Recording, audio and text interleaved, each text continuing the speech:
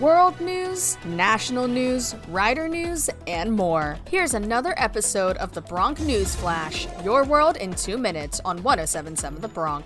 This is the Bronc News Flash, underwritten by Borough Market Restaurant Bar and Cafe 72. For the most unique breakfast, brunch, and lunch experience in Mercer County, you must try Cafe 72 in Ewing. To take a sneak peek at their everything is made from scratch and cook-to-order menu online, it's cafe72.com. I'm Tommy French from Rice University. Ukraine called out China on Saturday to join the West in condemning Russian barbarism as Moscow claimed it had struck a Ukrainian arms depot with hypersonic missiles and will be the first use in combat of the next-generation weapons. That attack came as Russia said its troops had broken through Ukrainian defenses to enter the besieged southern port city of Mariupol. With the invasion in its fourth week, President Zelensky pressed for meaningful talks to halt fighting that had forced at least 3.3 million Ukrainians to flee their country. The plea for China to condemn the invasion came from a top Zelensky advisor. Elon Musk's Starlink satellite system is giving Ukrainian forces the edge in winning the drone war as the nation fights back with technology to track down invading Russians. Aerial reconnaissance is being used to attack Russian drones and target Vladimir Putin's army of tanks and track down their positions in the conflict, which has been ongoing since February 24th, according to The Telegraph. Drones used in the field are able to use the newly available Starlink to keep connected and provide intelligence as internet and power outages plague Ukraine. With technology, the drones can be directed to drop anti-tank munitions to help ward off the Russian attack.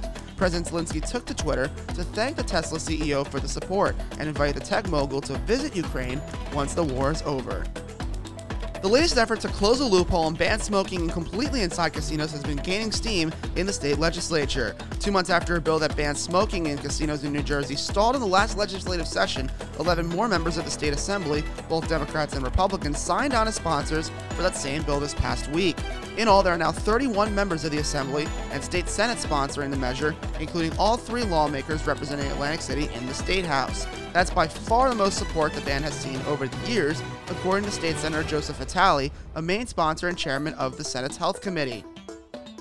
Rice University students who aspire to work as teachers in an urban setting now have the new opportunity to gain valuable classroom experience and make inroads towards gaining employment thanks to an innovative partnership between the university and the Camden Teacher Pipeline. The CTP is part of the Camden Education Fund, a nonprofit organization dedicated to accelerating progress in Camden's public school system.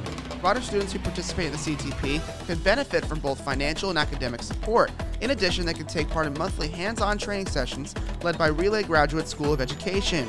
The CTP also provides resume support, assistance throughout the application and hiring process, and customized training through their first year as a professional teacher. That's all for this episode of the Bronc News Flash, underwritten by Cafe 72 and Borough Market Restaurant Bar. Exceed your culinary expectations at Borough Market Restaurant Bar in Pennington. From handmade paninis, homemade soups, and fresh pasta, to fresh steaks, chops, and seafood, Borough Market Restaurant Bar will excite your palate like no other restaurant in Mercer County.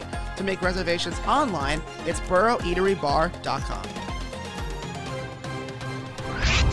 Thanks for tuning in to the Bronc News Flash, your world in 2 minutes. Missed an episode? Just head to 1077thebronc.com/Bronc News Flash. We'll see you next time, only on 1077 The Bronc.